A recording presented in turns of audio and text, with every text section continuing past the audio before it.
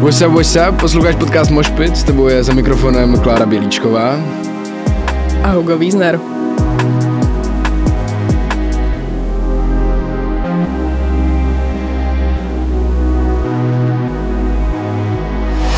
Kláro, sedíme tady spolu zase, o čem se dneska budeme bavit? Dneska se budeme bavit o hodně zajímavém tématu, i přestože je vlastně hodně populární. Je to novinařina. Máme tu dvě skvělé hostky, které vám za chvilku představíme a budeme se bavit o nějakém vztahu třeba influencerů a médií. Doufám, že naťukneme nějakou jako subkulturu novinářskou, jak se mladí lidi dostávají do médií, jestli se mladí lidi dostávají do médií a obecně nějak jako nastínit téma médií, novinařiny v kontextu mladých lidí. Cool. Jaký názor? Ne, já si myslím, že to řekla jakoby dobře. Jo. Co si myslíš ty o mladých novinářích a novinářkách, Hugo? No, mně to přijde vlastně hrozně sexy, být mladý novinář, nebo jako je to fakt dobrý. A vlastně i jako mám nějaký vlastní obdiv vůči novinářům, že to vnímám jako hrozně důležitou složku společnosti a je super, když to můžou dělat i mladí lidi, ale to je právě otázka, jestli jakoby to jde a tak. Nebo mě by spíš zajímalo, co se o to myslíš ty, že to máš většinou takový jakoby hlubší názor, no to dokážeš líp podat. No, mně přijde, že to je hodně stresující práce, že to jako samozřejmě nevím, ale jakože já si většinou, když se řekne novinář a novinářka, tak si představím spíš taky ty investigativní jako lidi, co tam hastlí nějaký jako dlouhodobý projekty, který jsou třeba v něčem i nebezpečný nebo trošku jako konfrontační s různýma lidma, že to není třeba úplně tolik příjemný prostředí, protože jako se ty lidi konfrontujou s lidma, kteří nemusí být jako příjemný osobnostně, protože třeba v politickém prostoru jsou lidi, kteří vlastně jako si s nima nechceš moc pokecávat a naopak je musíš jako konfrontovat a že vlastně i přesto, že ty vystupuješ jako z té pozice toho novináře, tak furt na to musíš být jako strašně připravený a strašně jako mentálně odolný a třeba nedat najevo nějakou jakoby známku, pokud to jsou hlavně ty konfrontační jako rozhovory, tak nedávat nějakou jako známku jako nejistoty a že to vlastně vnímám jako strašně těžký a udělat jako dobrý rozhovor je vlastně ale těžký. s někým, a pro mě musí být mega těžký udělat dobrý rozhovor s někým, s kým nesouhlasíš. Právě. A ještě když to jako, a že vždycky, a že my jsme spolu byli na hodně přednáškách jakoby s novinářem a že jim jako do sluchátka, jako třeba v live redakcích mluví furt konstantně někdo do uší a jako ty zároveň musíš vnímat, co ten člověk říká, zároveň vnímáš jako toho jakoby šéfíka a prostě... Jakýho novináře máš rád? Nebo ne, to je blbá otázka, spíš co posloucháš ty?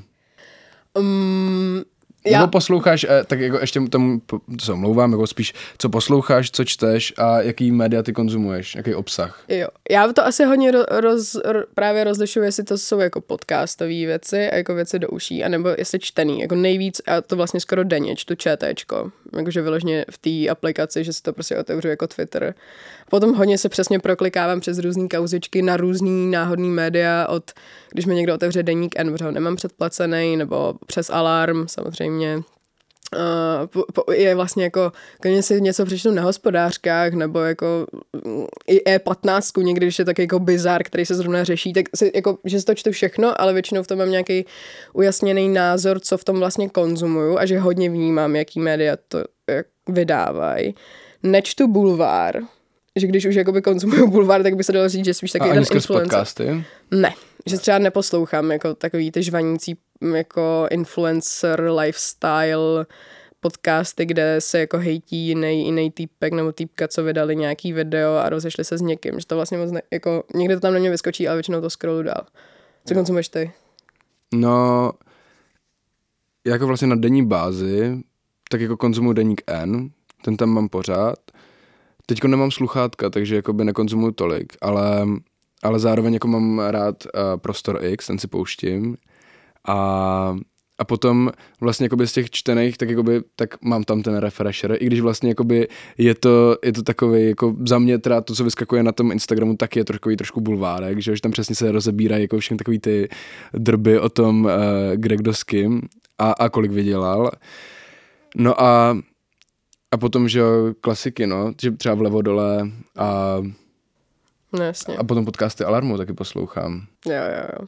Tak, Kláro, my jsme teďkom probrali to, jak my vnímáme teda novinařinu, možná jakoby třeba i to, co konzumujeme, a protože my si tak trošku jakoby hrajeme na ty novináře. Už jsme tady několikrát zmínili, že my třeba to neděláme zase tak dlouho, viď? A tohleto, tamhleto. A proto je super si pozvat do toho podcastu někoho, kdo skutečně novinář je. Kláro, koho jsme si dneska pozvali? Dneska jsme si pozvali 2 reálné novinářky.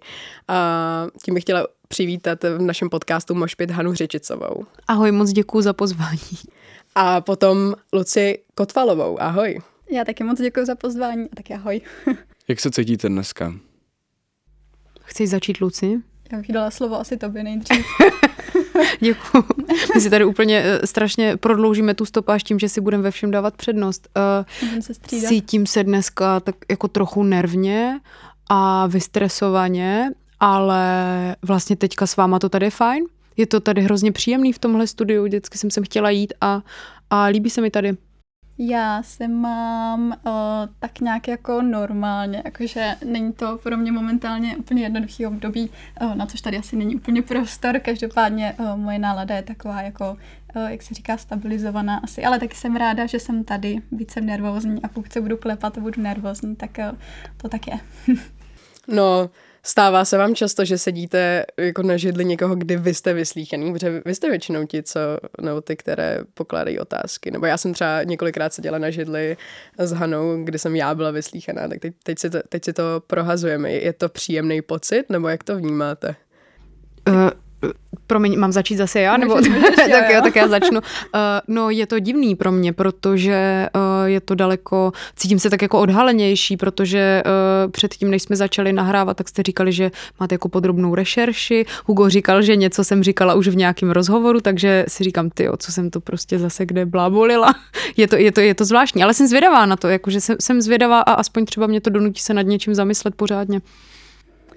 Mně se to nestává, často tohle je podle mě jakoby druhý rozhovor, který dávám, takže ta nervozita je asi oprávněná, si říkám. No a je to zvláštní pocit, ale říkám těší mě, že tady můžu být s váma, takže dobrý. No a tak vlastně jako je super říct, že jsme vyrovnaně nervózní třeba a právě proto děláme takový dlouhý pauzy v tom, co mluvíme zároveň. Vy jste tady jakoby pro nás takový nástroj toho, aby jsme se bavili o novinářině mladých lidí, což je pro mě téma, který je za nás, Kláru, docela důležitý. Nebo jak vy vlastně vnímáte tu roli novináře ve společnosti?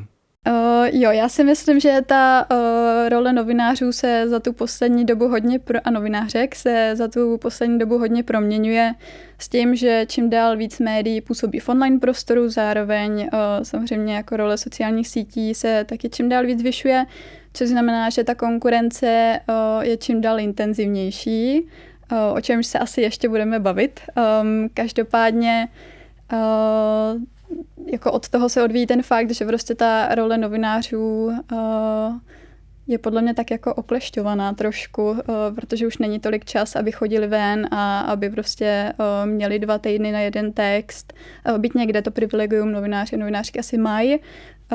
A tak, každopádně já jsem trošku odbočila, ale pokud bychom se bavili o tom, jaká je definice jako role novinářstva, tak si myslím, že to je nějak jako uchopovat, popisovat, snažit se pochopit ten svět kolem a nějakou jako srozumitelnou cestou ho předávat dál. To jsi řekla moc hezky. Jo, určitě souhlasím vlastně se vším, co říkáš a jak říkáš, že ta jejich role se trochu oklešťuje, tak na jedné straně se určitě oklešťuje a na druhé straně se na ní vlastně jako nabaluje ještě daleko víc věcí, jakože v ideálním případě novinář, novinářka, influencerka, která perfektně působí na sociálních sítích, umí se natočit na video, do zvuku, umí hezky fotit nebo aspoň nějak, aby se to mohlo hodit na web, takže jako vlastně v tomhle je ta role nějak jako rozplyzlá, nebo to možná hodnotím spíš náplň práce než role, ale asi ta role úzce souvisí vůbec jako s rolí médií ve společnosti a s nějakým jejich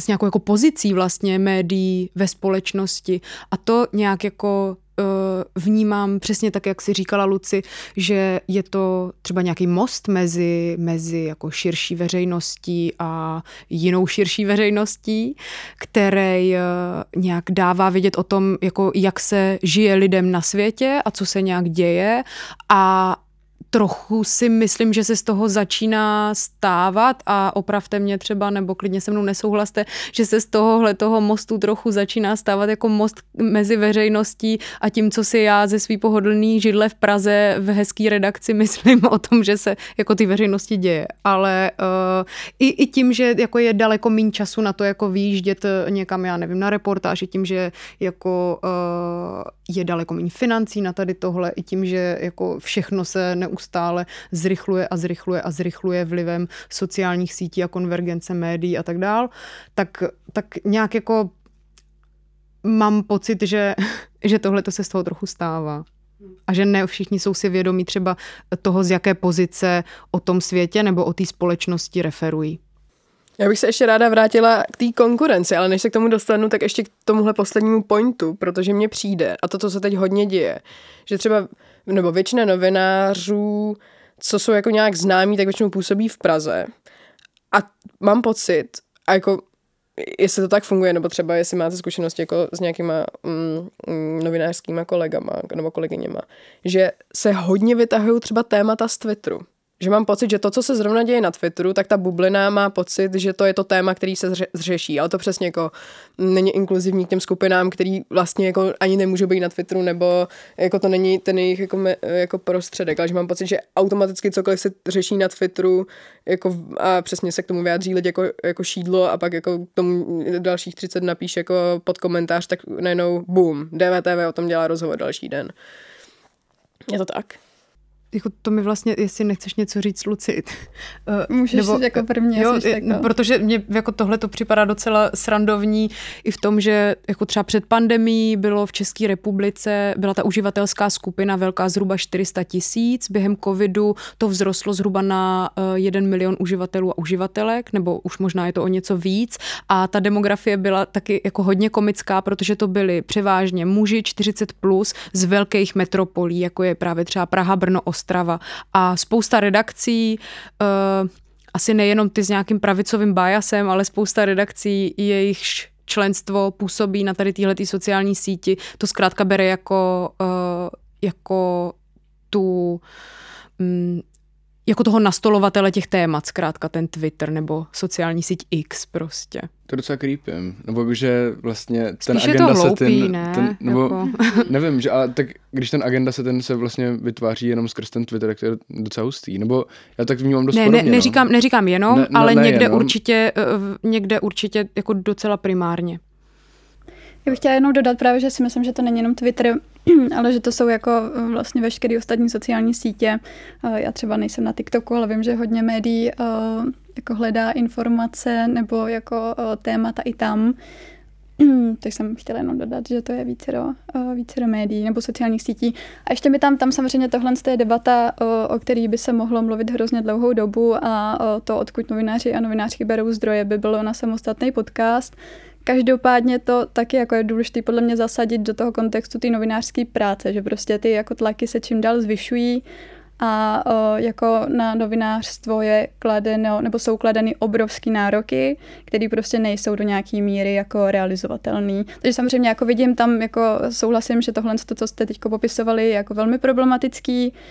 Ideálně, kdyby se to nemuselo dít, a tak si nemyslím, že se to děje jako vždycky a všude, že třeba já se úplně myslím jako tady tomu zatím, nebo nechci říkat úplně, ale prostě snažím se tohle třeba nedělat, takže prostě jako věřím, že to je taky dost individuální, jak se to k tomuhle každý novinář nebo novinářka staví. Jenom si myslím, že je důležité prostě na to koukat jako v kontextu toho, co se v tom mediálním světě děje obecně. No.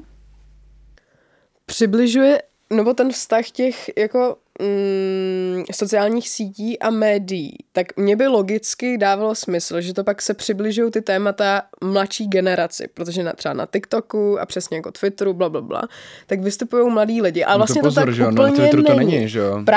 Právě, že jako ten vztah těch sociálních sítí a médií se teď hodně překrývá. Mám pocit, že i z hodně jako právě mladých lidí, třeba v našem okolí, tak se přesně stávají jako neúplně samozvaný novináři, ale lidi, kteří potom třeba lidi našeho věku můžou konzumovat jako ten objektivní zdroj a vlastně jako tu sílu a že vlastně se podle mě časem hodně bude stávat, že se bude jako rozdělovat jako ta novinařina právě na sociálních sítích, protože velká část médií už teď dává příspěvky, ale stejně tak je dávají jako všichni randomáci.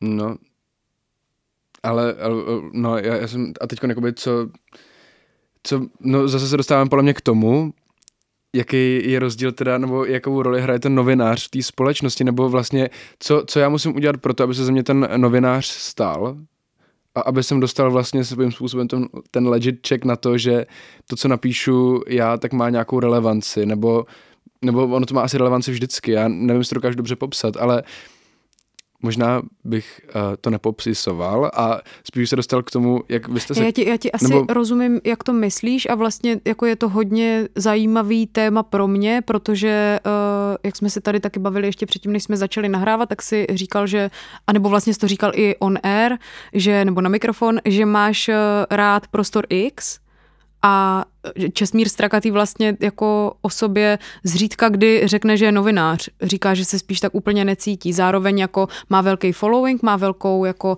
základnu přispívajících a fans, dejme tomu. A určitě jako je braný jako nějaký jako opinion leader prostě no, tady. Ale taky zároveň on vyšel, že z toho novinářského prostředí. Jasně. Ale to je právě to, co mě na tom zajímá. Děkuji, že jsi to takhle řekla.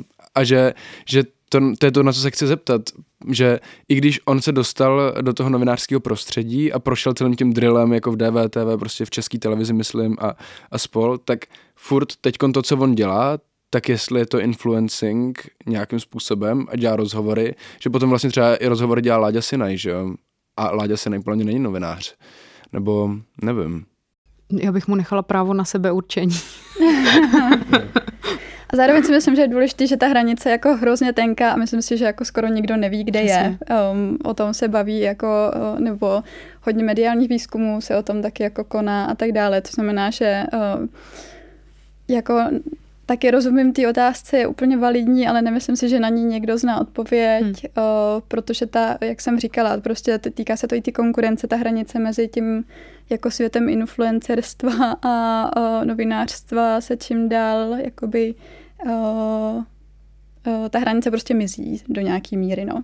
Takže vlastně nevím, jako od kdy je možné říct, že už někdo je vyloženě novinář nebo novinářka s velkým N a kdy se dá spíš považovat za jako influencera nebo influencerku, no. Jako asi jsou nějaký hodně konzervativní ukazatele typu jestli má nějakou školu nebo jestli je členkou syndikátu a podobně, ale jako to třeba jako já nejsem. Ty seš, Luci? Nejsem a to hlavně vůbec neomezuje jakoby vstup do toho žurnalistického pole, prostě jako dejme tomu.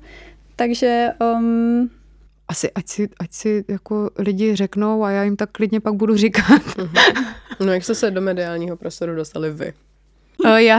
Já jsem jako psala do šuplíku a chodila jsem na koncerty od svých teenage let a myslela jsem si, že budu psát o kultuře, že budu kulturní publicistka, anebo že třeba napíšu jako román, to se nestalo.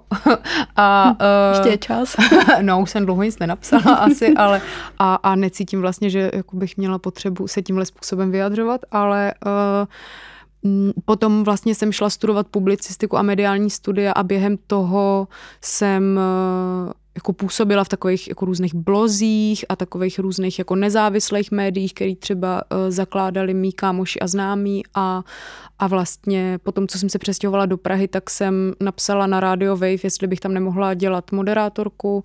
Nějak jsem to brala jako za vyřízenou věc, že se to určitě stane, nevím proč, jakože nevím úplně, kde jsem vybrala jako takovou sebedůvěru a vlastně se to stalo a od té doby to je jako asi tak nejblíž jako to novinářství nebo to, čemu se věnuju, jako nejblíž tomu, co jako nějak můžu dělat asi. No, do toho vlastně, jako jsem se na ty mediálky vrátila ještě v rámci doktorátu, takže jako dělám k tomu školu, ale a to se asi nějak jako pro mě prolíná, ale asi to, jako je to zvláštní a asi hodně jako privilegovaný, tak říct, ale nějak to jako šlo samo a spíš mám pocit, že to přišlo za mnou, než že já bych šla za tím. Já jsem tam měla asi jakoby, nebo jinak. Já jsem vždycky věděla asi, že bych to chtěla dělat, protože to je velmi klišoidní odpověď, ale mě bavilo psát a fotit. Takže tohle jako odvětví mi přišlo jako vhodný pro to, aby si tyhle dvě oblasti mýho zájmu setkaly. Takže jsem šla na žurnalistiku studovat bakaláře a tam vlastně moje první zkušenost s médiama byla ta, když jsem Filip Horký měl na Seznam Zprávách nějaký pořad a přišli k nám do jednoho předmětu dělat nějakou přednášku a byli to 3 muži, tak jsem jim pak napsala na sítích, že tam nemají ženu, jestli by ji náhodou nechtěli.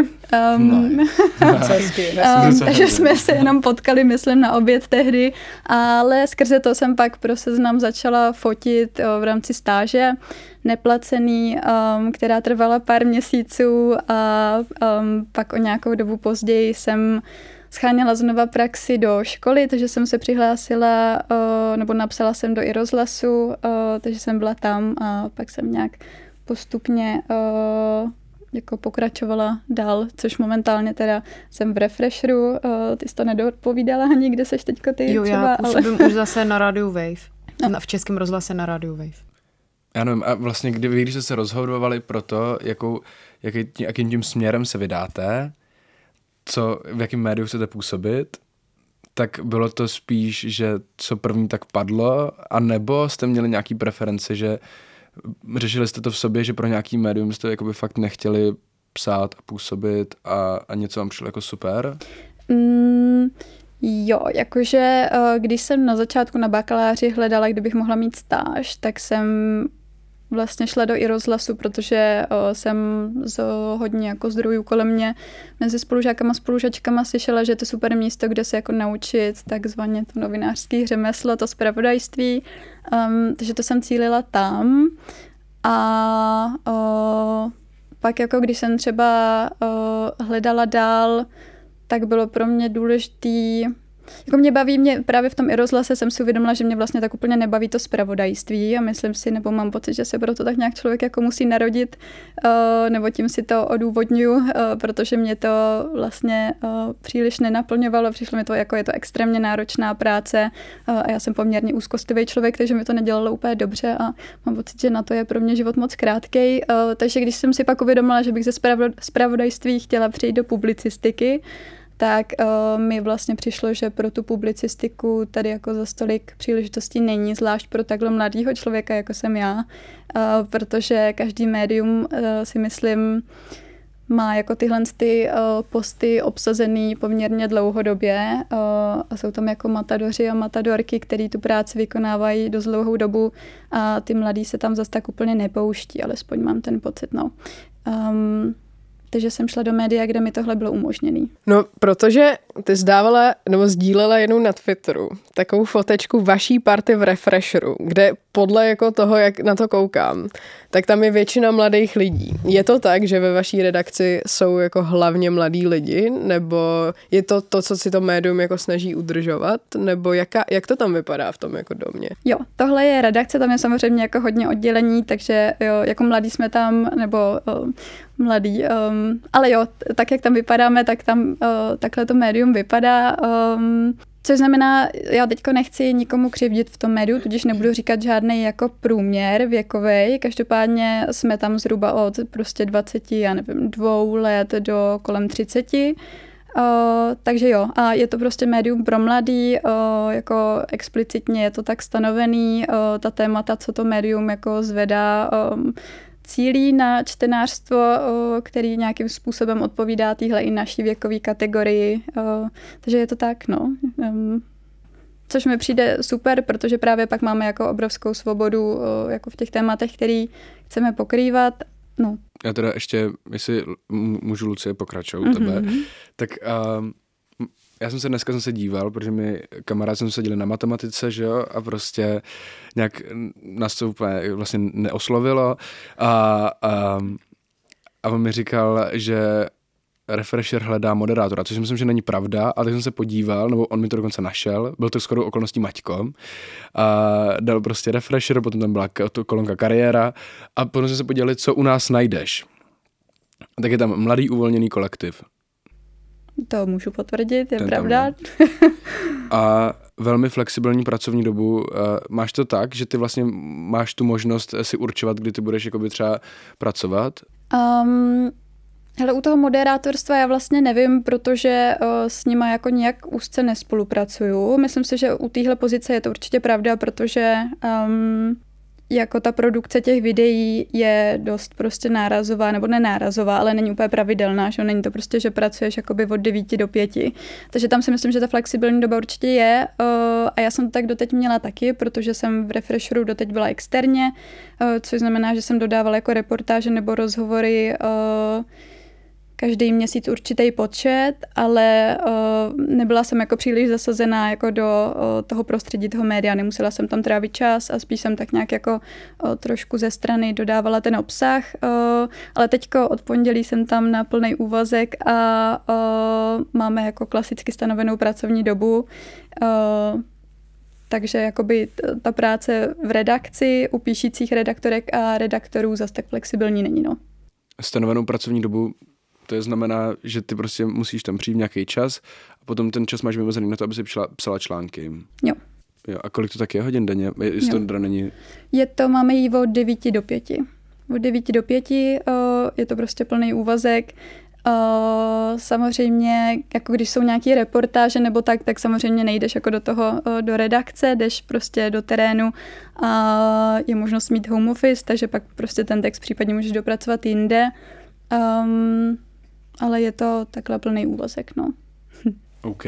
Což já jsem aspoň ráda, že to je vlastně jako docela hodně, tak od 9 do 5 to je 10, to je 8 hodinovka normálně. Jo. A jde to? A je to vůbec jakoby možný fungovat fakt těch 8 hodin a 8 hodin v kuse jakoby psát text každý den, nebo jako 5 dní v týdnu? Hele, říkám, mám to jakoby od pondělí teďko nově a je pravda, že mě každý den trošku bolí hlava ke konci dne, tudíž jako produkovat něco kreativního, snažit se, aby to jako mělo hlavu a patu, snažit se, aby to bylo nějakým způsobem stylisticky jako učesaný, hezký a tak, jako je to náročný, no, ale jako přijde mi právě, nebo nepřijde mi, že by byl úplně platný takový ten narrativ, že jako novináři a novinářky mají extrémně flexibilní prostě jako pracovní podmínky, že si můžou tak nějak dělat jako co chtějí, kdy chtějí a tak, no. Je prostě potřeba nějak fungovat organizovaně s tím, že když jsou zpravodajský jako směny nebo tak prostě to ani jinak nejde, než to mít takhle jako poměrně rigidně vymezený. Tak, takže je to náročný, ale jde to nějakým způsobem. No, mě naopak zajímá u Hany. Tam, protože v Českém rozhlase to není úplně jako, to je jako veřejnoprávný médium, který ideálně má jako zasahovat všechny prostě bubliny a subkultury a blablabla v České republice. Jak tam je to s mladýma lidma? Jakoby, jak je složený ten barák, jak je jakoby možný se tam dostat, protože to není úplně redakce, která by se na tom zakládala a naopak jako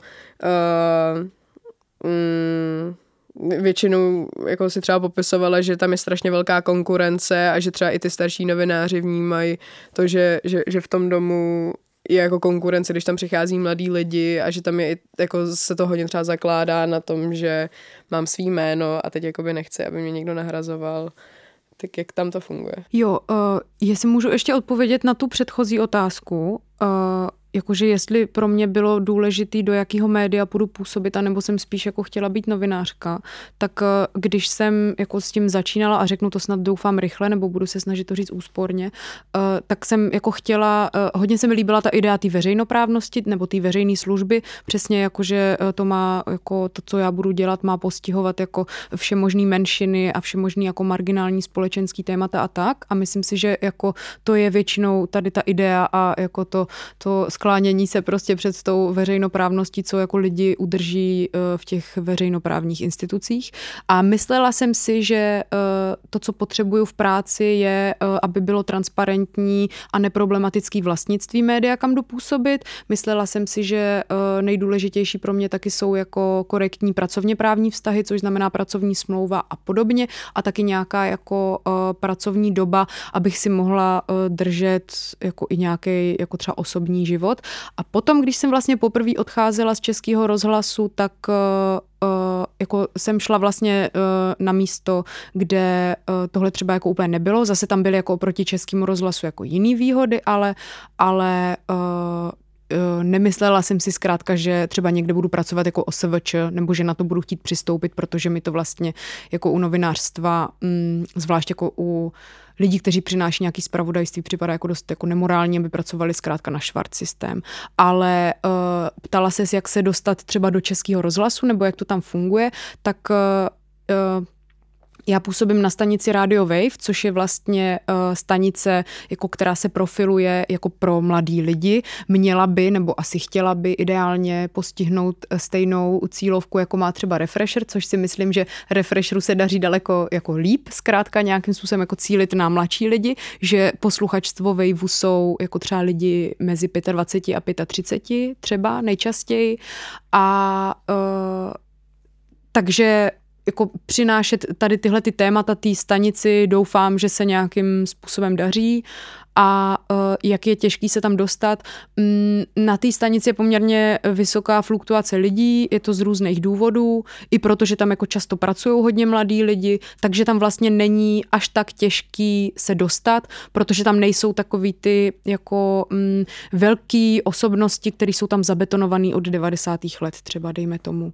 Čímž neříkám, že tam jako nejsou velké osobnosti, jsou tam super lidi na té stanici, ale jako je poměrně malá a lidi se tam jako střídají. A zároveň, takže nějaká zkušenost z toho velkého média, kde by se tady to přesně dělo, tak o tom můžete referovat, nebo máte vy tu zkušenost z toho, že by právě přesně někde ten kolektiv byl takovej, že ten třeba postup, nebo jakoby, že to dělání těch věcí, které jsou opravdu jakoby to, co vy byste chtěli dělat, není možné právě skrze ty třeba velké osobnosti, nebo... Jako neskoušela jsem, jakože jsou média nebo místa, kde si myslím, že lidi můžou nebo dlouhodobě dělají práci, která baví třeba mě, ať už je to Respekt nebo i jiný média. A tam si nemyslím, že jako je možnost se úplně dostat na tu stejnou pozici. No. Ale abych byla férová, tak jsem to úplně neskoušela. V Respektu jsem měla, myslím, jenom jednodenní takovou jako session fotící a tak, takže... Ale jako to je dojem, který jsem dostala i na základě vícero lidí z mýho okolí, kteří se snažili třeba na tyhle místa dostat a tak.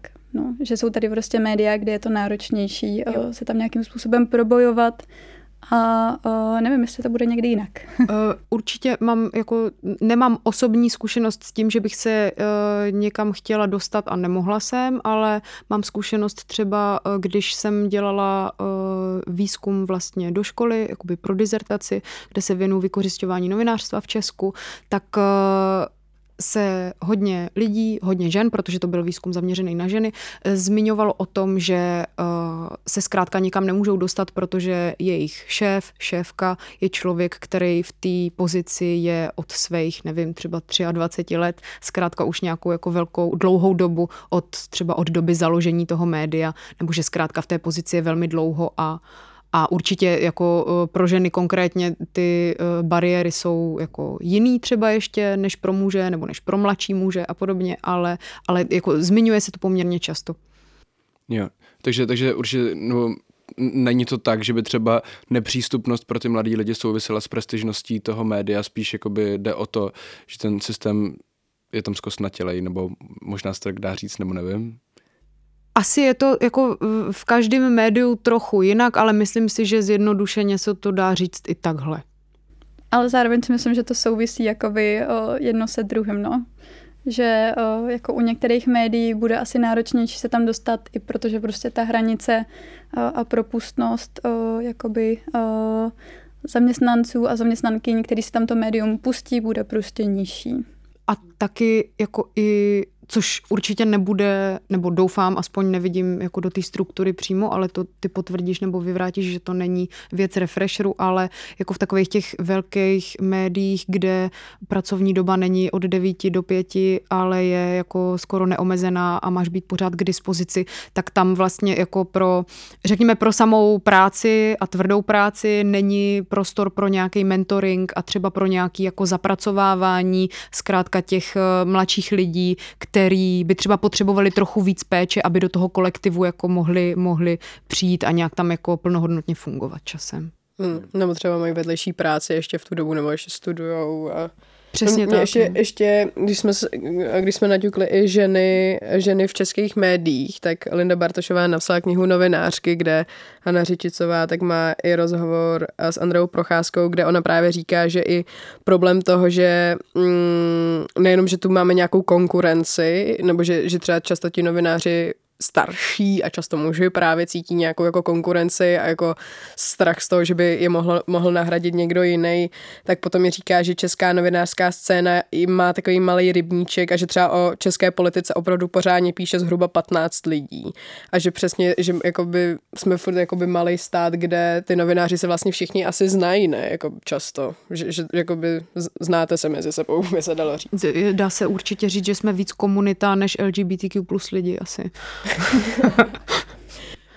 Ne, jako dělám si srandu, ale jakože tak je tady asi poměrně asi jako malá komunita novinářů. Prostě. A jaká je? To by nás zajímalo, protože jakoby jaká je ta komunita těch novinářů? Není komunitní asi úplně, mám pocit. To bych asi souhlasila, no.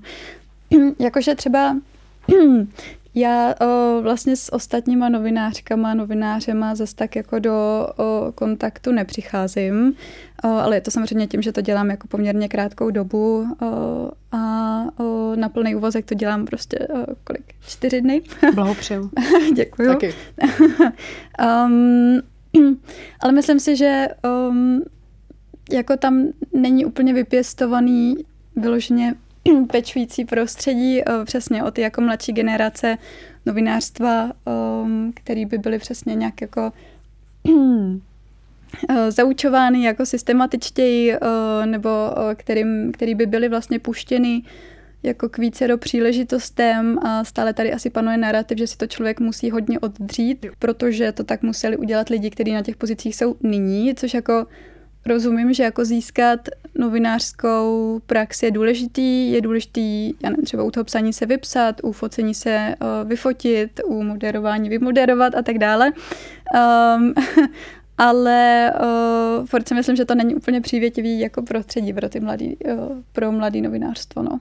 Jako asi rozumím tomu, že dokud žijem jako v neoliberální kapitalismu, tak je potřeba jako aby si média konkurovala, ta soukromá a podobně, ale vlastně nemám pocit, že uvnitř té profese nebo toho oboru jako existuje moc nějaká vzájemná solidarita. Ona často není jako ani uvnitř těch redakcí a to je něco, co třeba jako mě mrzí. I když jako podotýkám, že ve obou redakcích, v kterých jsem působila, tak to tak vlastně jako bylo, že jako aspoň uvnitřních byli prostě jako vůči sobě lidi solidární, ale co mi třeba říkali, ať už jako moje informantky ve výzkumu, anebo co mi říkají třeba některé kamarádky, které jsou taky novinářky, tak to není taková samozřejmost. No, mě zajímají taky jako stereotypy, jako v těch novinářích, jakože že si chlastají. No, třeba. Máme to tady, no, protože my vždycky rozebíráme jako subkulturu, že i přesto, že to téma je vždycky zajímavý, tak nás zajímají ty lidi, co v tom... Vy jste řekli na začátku, ale něco, že je to dravý ne, že taky, ale že není jednoduchý udělat rozhovor s někým, koho neznáš, nebo něco takového. A já si vlastně často myslím, že je těžší možná udělat to s někým, koho znáš. To je jenom jako, že si off record si říkala, že máme napadat, co říkáte, tak já jsem to teď napadla. Napadejte. Že stereotyp vyvrácen.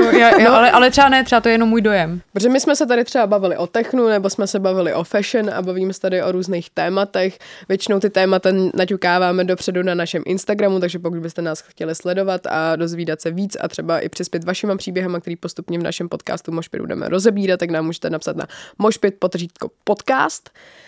Ale co je ta pointa? Ta pointa je, že vždycky v těch dílech jako se bavíme o té subkultuře, jako o té vyloženě bublině lidí. Jestli třeba je jako populární, že se mezi novinářema berou drogy, nebo jako je to topik, nebo jako jak poznat novináře, jakože je tam něco stereotypního, co byste dokázali najít, že vás spojuje, anebo naopak je to úplně diverzní a přesně je to spíš od redakce k redakci. Já myslím, že to je od člověka ke člověku spíš. Já nevím, jestli mě napadne nějaký stereotyp, který by byl pravdivý. Mně napadá, že si často myslí, že vědí věci, jak jsou. Jakože prostě takový to, jak píše můj oblíbený Twitter účet Omarovo, konečně to někdo řekl, jak to je, tak to mám jako často pocit, že jako jsou statementy různých novinářů, zejména na sociálních sítích teda. Ale jinak nevím, jestli berou drogy, doufám, že jako vědějí, co mají dělat. No, protože co se třeba týče politického prostředí, tak tam jako vlastně na pozadí se jako jede kokain a jedou se tam jako velký věci, protože to je jako náročná práce, dokážu si představit, že jako...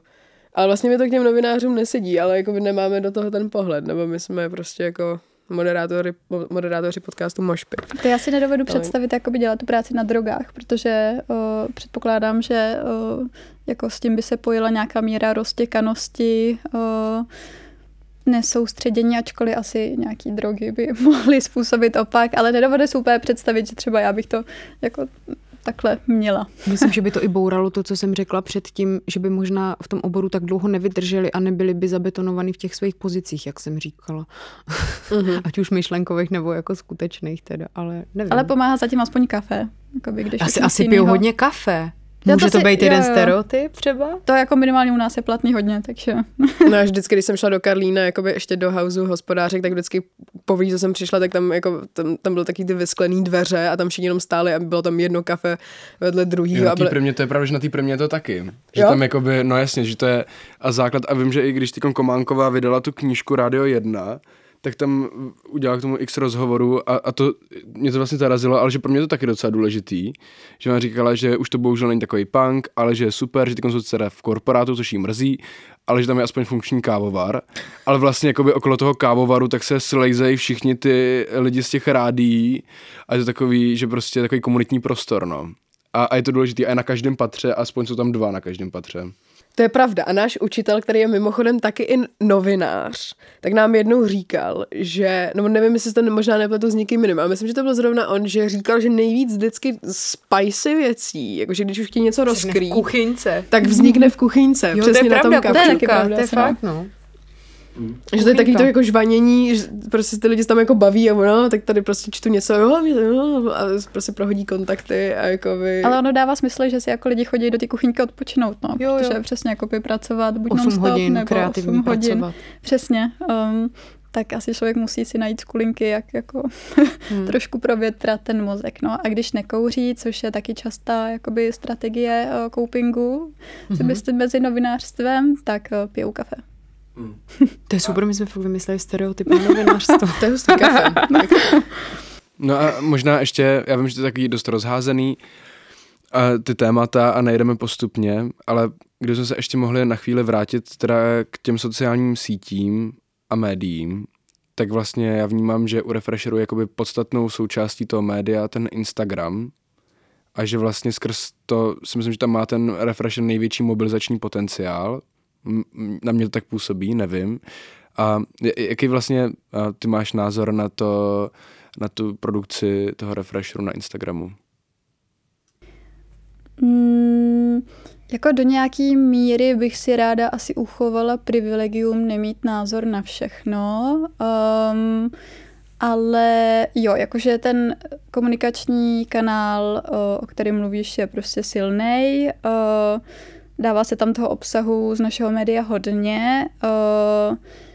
Jako nejsem si úplně jistá ohledně mobilizačního jako aspektu toho profilu, nebo tam jako to by bylo třeba si definovat, co znamená jako mobilizace tady v tom kontextu.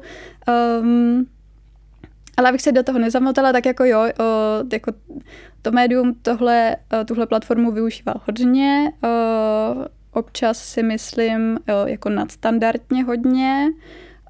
Asi by bylo v pořádku toho obsahu tam nějakým způsobem dávat míň, protože si nemyslím, že je to ukonzumovatelný jako to množství, což se netýká jenom refresheru, týká se to obecně prostě jako obsahu na sociálních sítích a tak, ale asi tak, no. Nevím, jestli jsem odpověděla na otázku, klidně se mě může zeptat trošku víc konkrétně. Ale zase jako já taky chci ctít tvoje právo jako nemít názor na všechno, viď? Nebo nevypovídat. No, na co my jsme narazili, tak jsou clickbaity. Jakože, a to je podle mě hodně s tím spojený. My taky často uvažujeme, jak pojmenujeme naše díly, jakože jakou větu tam vytáhneme, i přesto, že jako není třeba tak jako netýká se úplně všeho, protože na to prostě lidi klikají. Je to jakože u refreshu to vnímám hodně, protože když se kouknu třeba na webovky, tak tam je jako nějaký rozhovor, blablabla, a pak jako nejlepší tipy na halloweenské kostýmy, oblíkáš se jako Cardi B, blablabla, a je tam prostě polonáhá jakoby modelka, a nebo taky jako hodně sexuální vlastně věci tam často jsou, nebo taky jako vyloženě clickbaitový, že jako si ani nevím, co pod tím mám představit, jako mladý truhlář se oběsil v dílně, pitva ukázala, že jde i o ženu, odhalujeme pozadí filmu Úsvit, tak vlastně nevím, jestli to je o filmu Úsvit, nebo jestli o nějakém jako truhláři, a že jako wow. Ale že to mám pocit, že vlastně tam přináší jako ty sociální sítě, že to je vždycky jenom nějaký jako titulek a že pak hodně těžký jako protože mám pocit, že a na to jsou podle mě i výzkumy, že mladí lidi čím dál tím míň čtou delší texty a že fakt jako konzumují rychlý, přesně twitterový, nevím kolik to je znaků, prostě 200 slov jakoby maximálně, to je možná hodně 200 znaků. No, takže že jakoby, že jestli no, nevím, co jsem vlastně tím chtěla říct, jenom jako, že clickbaity jsou za mě takový jakoby téma, o kterým se jako často si říkám, jestli to neubírá tu serióznost tomu. Jo, myslím si, že to je velmi důležitý téma. Zase, jako opět si tady uzurpuju právo nekomentovat to všechno, protože jsou to třeba texty jako kolegů, kolegyň, k čemu se vyjadřovat tak úplně asi nechci, ale jako jo, to, že se, a myslím si že zase, že to je do nějaký míry jako téma, který řeší všechna média, jako ten boj se čteností a s tím, aby se ta média uživily, je prostě obrovský, extrémně náročný a strašně těžko se v tom hledá balanc. Jako jsou období, kdy ty tlaky jsou třeba z různých důvodů externích, například v létě, kdy se nic moc neděje, je takzvaná okurková sezona a tak dále, kde jsou ty tlaky vlastně jako zaujmou čtenáře a čtenářky ještě o něco větší. Ale jo, jakože ne všechny titulky, které my tam máme, tak nějak jako souzní s mojí jako estetikou nebo vkusem. Zároveň zase si myslím přesně, že to, co Refresher nebo i jiný média dělají, je důležité prostě koukat nebo nahlížet na to v kontextu toho, co se děje obecně, což je jako bez reklamy a bez čtenářů a čtenářek se ty média prostě neuživí a v případě, že by některé média jako nedělali to, co dělají, tak by tady už třeba ani nebyly. Což by pak samozřejmě znamenalo jako úbytek plurality. Přesně, myslím si, že Refresher je hodně médium pro mladý a že jako ty věci, co to médium dělá, jsou do velké míry dost jako cenný a v případě, že by jako nehledalo způsoby, jak si na sebe vydělat, tak by tady ani nemuselo být. Ale zase je to jako téma, který bychom tady mohli řešit jako velmi dlouhou dobu. Je tam jako hodně třeba problematických aspektů tady toho, ale i hodně vysvětlení, no. Jo. Nebo třeba rozhovor, co dělala se mnou pro Refresher, nebo s lidmi třeba z Fridays for Future, tak vlastně vždycky mi dávali smysl, jakože tam nebylo nikdy vytažený něco, co by jako někoho, že bylo prostě zajištění to přesně jakoby právo na to neříct všechno, nebo jakoby off mic, což se taky jako potom v některých médiích neděje, takže... Že neděje se to? No, jako mě, když mi, nebo trošku jakoby můj takový jakoby insight zase z mluvčení jakoby v aktivistické sféře, tak vždycky na každém mluvčícím workshopu, když děláte třeba tiskovýho mluvčí nebo nějakýho řečníka, tak je, že nic není mimo mic.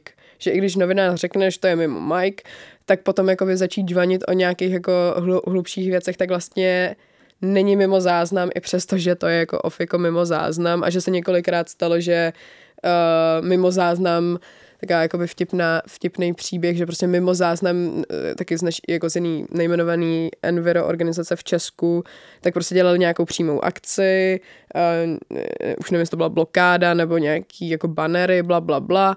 A potom jakoby mimo záběr tam mluvili o bábovce, kterou přinesli jakoby těžařům nebo dělníkům, nebo že jako dělali tu akci, ale přinesli jim bábovku. A pak celý ten titulek a celý ten text byl o té bábovce, i přesto, že to bylo jakoby off record. Ty jsi ale, Hano, tvářila jakože kejveš.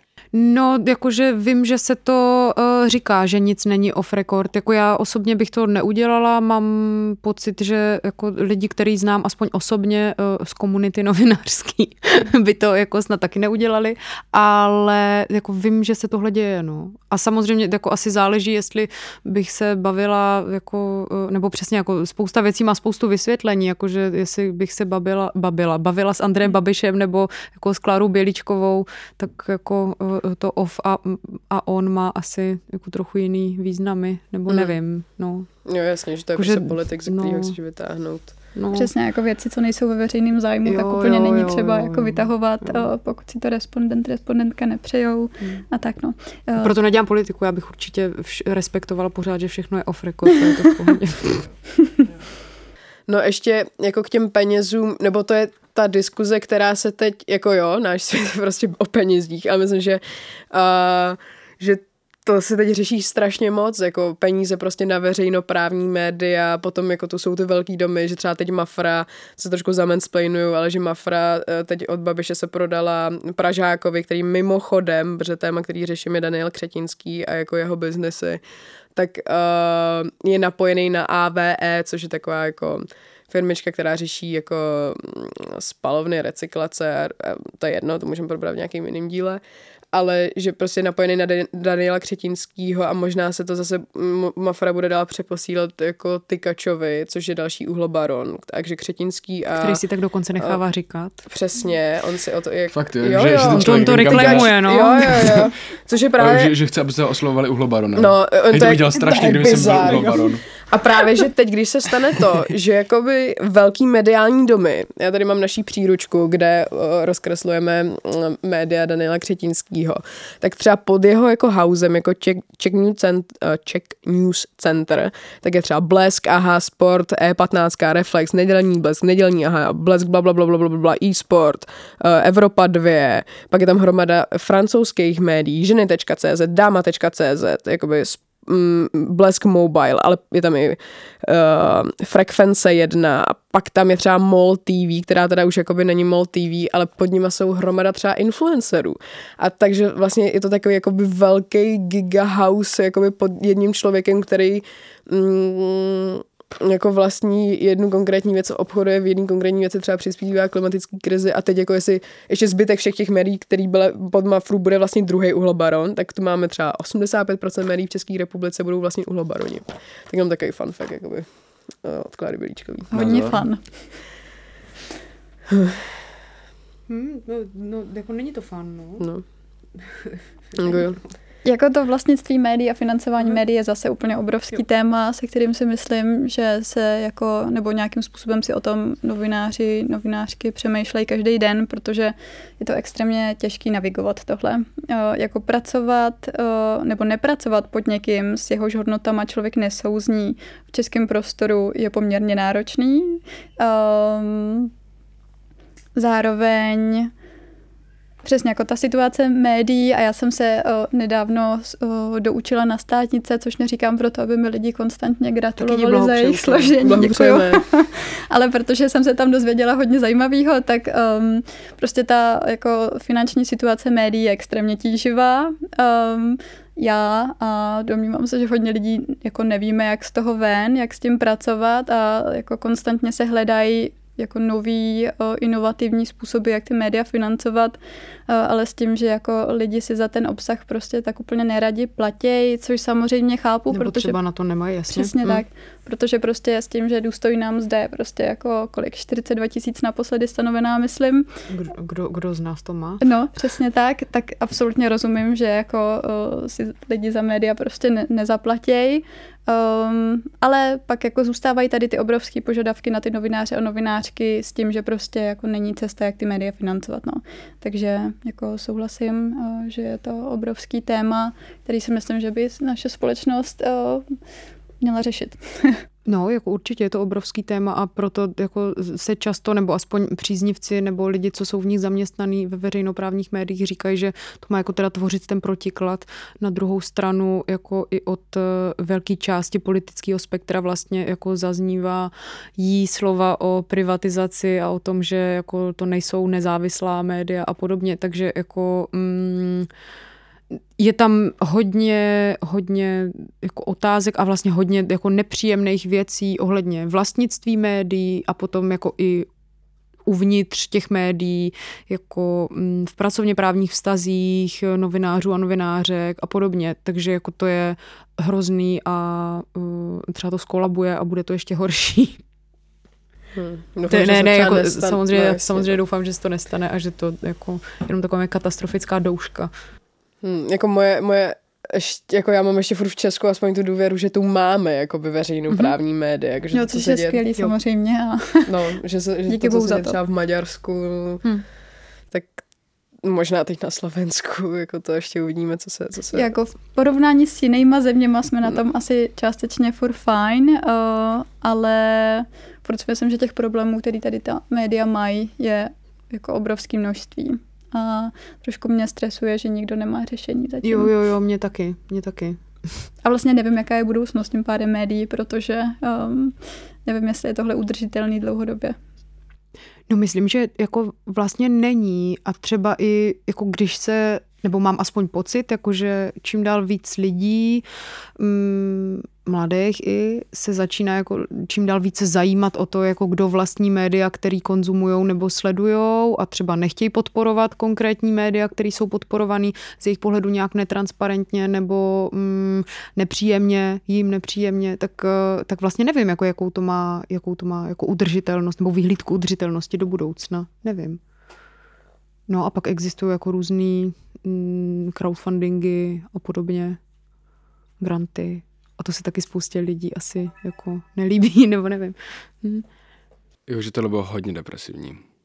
Ale jako ono to jako je hodně depresivní nějak vlastně, no. Je to hodně depresivní. A nebo třeba když jako jsme u těch materiálů na státnici, tak jakože angloamerický média, jejich situace, jakože a vlastnictví médií je jako jestli to jako někdy vlastně jako ta situace dojde sem, tak je to taky hrozný. Ale tohle je asi jako off, teda od těch státnic, co jsem říkala. My jsme si takhle na závěr, když jsme si povídali o všem možným, tak jsme udělali takovou a za mě možná trochu depresivní vložku, tak ji pojďme rozbít rychlo otázkama. Tak. Musíme ale vymyslet ten systém, díky který, jak vy budete odpovídat, jo? Protože jste dvě, tak možná se můžete střídat. Začneme u Hany. Jo, děkuju. Tak jo, super. Nevadí. Takže dáváme rychlo otázky, jo? Nebo anketku. Aha. Aby to neznělo moc podobně Václavu Ne, Roučkovi. to je v pohodě, klidně, ať to zní, to je jako milý od tebe. Audio nebo čtený text? To asi jak kdy, jakože jsem velká knihomolka, mám ráda čtení a zároveň u audia se dá hodně věcí dělat, třeba číst knížka. To je blbost, třeba mít nádobí. Takže v obojí. To nejde, ne, jdem dál. Bulvár? Ne. Reflex nebo respekt? Respekt. Vůči všem. Čestmír nebo Linda? Linda. Události v kultuře anebo primazum? Události v kultuře. Bulvární článek bez chyb anebo perfektní investigace s hrubkama? Tohle je těžký. Ale není, teď nečteš bulvár. Mně ty hrubky zas tak nevadí, takže asi jakoby perfektní investigativa. Pavel Novotný nebo Jaromír Soukup? Jako to není fakt Merikil, ne? Jaromír Soukup, Jaromíra Soukupa. Jo? A kdyby to bylo fakt Merikil? Tak si beru své právo nevyjadřovat se ke všemu po vzoru Lucie. No, tak dobře. A, tak to mám tam poslední. není koho si vzít. Vést rozhovor s Jetej nebo mít světýho hosta? Mít světýho hosta, to by mohlo být asi o něco zábavnější a aspoň bych si to pamatovala. No tak jo. Ale mě by zajímalo, jedna z posledních otázek, kterou mám já, tak je, jaká témata si myslíte, že by se měla víc otvírat v médiích? Co jsou ty věci, o kterých by se mělo víc psát, o kterých by se mělo víc mluvit? O čem by se mělo víc mluvit? No tak jako asi z hlediska i v média, ve kterým působím, tak jsou to nějaký jako marginální témata a pořád ještě tím marginálním tématem jako jsou ty, které se vlastně týkají nás všech, ať už to je jako nějaká jako problematika identitární, klimatická, určitě nějakým způsobem jako spirituální, protože jako jak jinak, nebo s racionalitou jenom jako si myslím, že nepřežijem tady tyhle všechny krize, které se nás týkají a jsou to určitě jako témata nějakých jako ze společnosti vyloučených nebo marginalizovaných skupin, ať už jako etnicky, nebo třeba věkem, nebo třeba jenom genderem. No, tak jako tohle všechno různý společenský témata a určitě i jako popkulturní, protože to nás může trochu poveselit, anebo si můžeme ten žal pozdílet.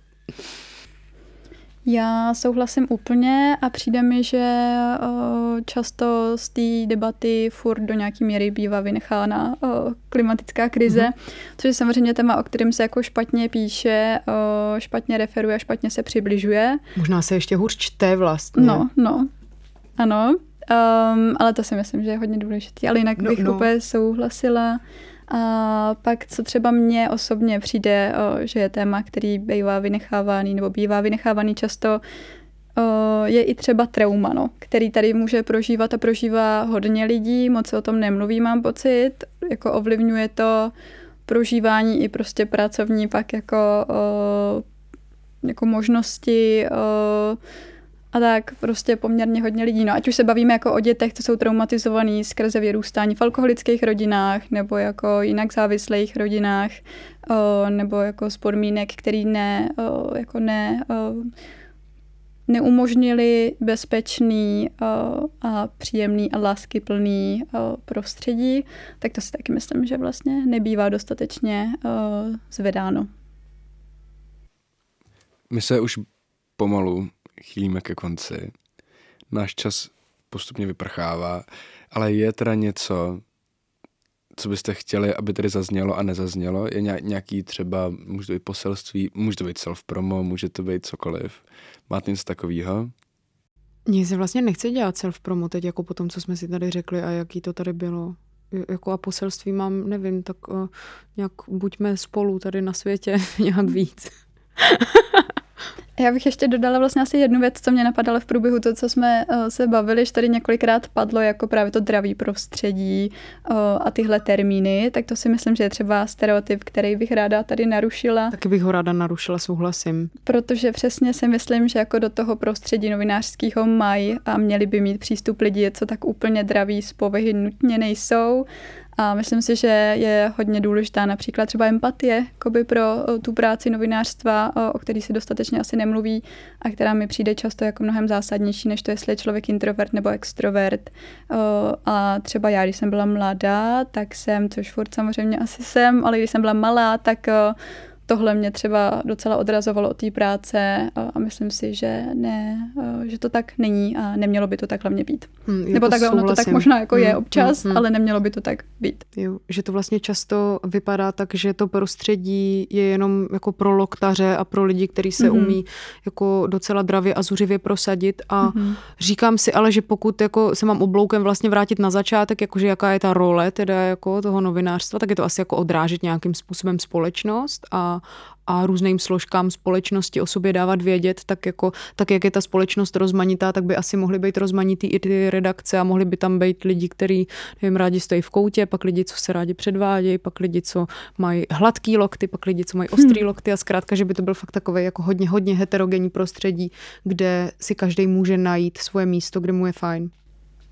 Přesně tak. Že jako vytvoříme takový kruh, což mě vede úplně k nejposlednější otázce. Bohužel naše prostředí je dravý, protože mošpity jsou většinou hodně těžký. Máte nějaký oblíbený mošpit, kapelu nebo něco takového, co byste chtěli doporučit? A chodíte do mošpitů? Já už nechodím, jako, ale a jak je ta kapela Coat Hangers, protože jenom kluci chodili do mošpitu a tohle to je holčičí kapela holek, který drželi bundy těm klukům, co chodili do mošpitu, tak to mě pobavilo. To jsou mý oblíbený mošpity, ve kterých jsou asi holky a můžou se tam cítit jako bezpečně. Já teďko asi z hlavy nic nevykouzlim, takže to nechám bez odpovědi asi. No a tady to už je za nás asi všechno. My moc děkujeme Lucii Kotvalový a Haně Řičicový, že byli hostkama našeho dnešního dílu. My taky moc děkujeme za pozvání. Moc děkujeme za pozvání a bylo to tady s váma všema fajn. A přejeme všem hezký den. Děkujeme. Tak jo, tak tady to je za nás všechno. My moc děkujeme Lucce Kotvalový a Haně Řičicový, že byli hostkama našeho podcastu. A vy i dál posloucháte podcast Moshpit, kde vás jim provází Klára Bělíčková a Hugo Wiesner.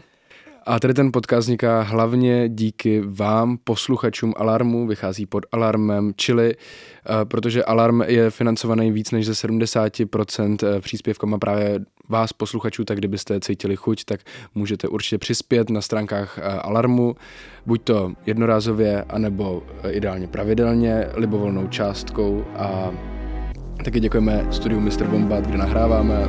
No a tady to už je za nás asi všechno.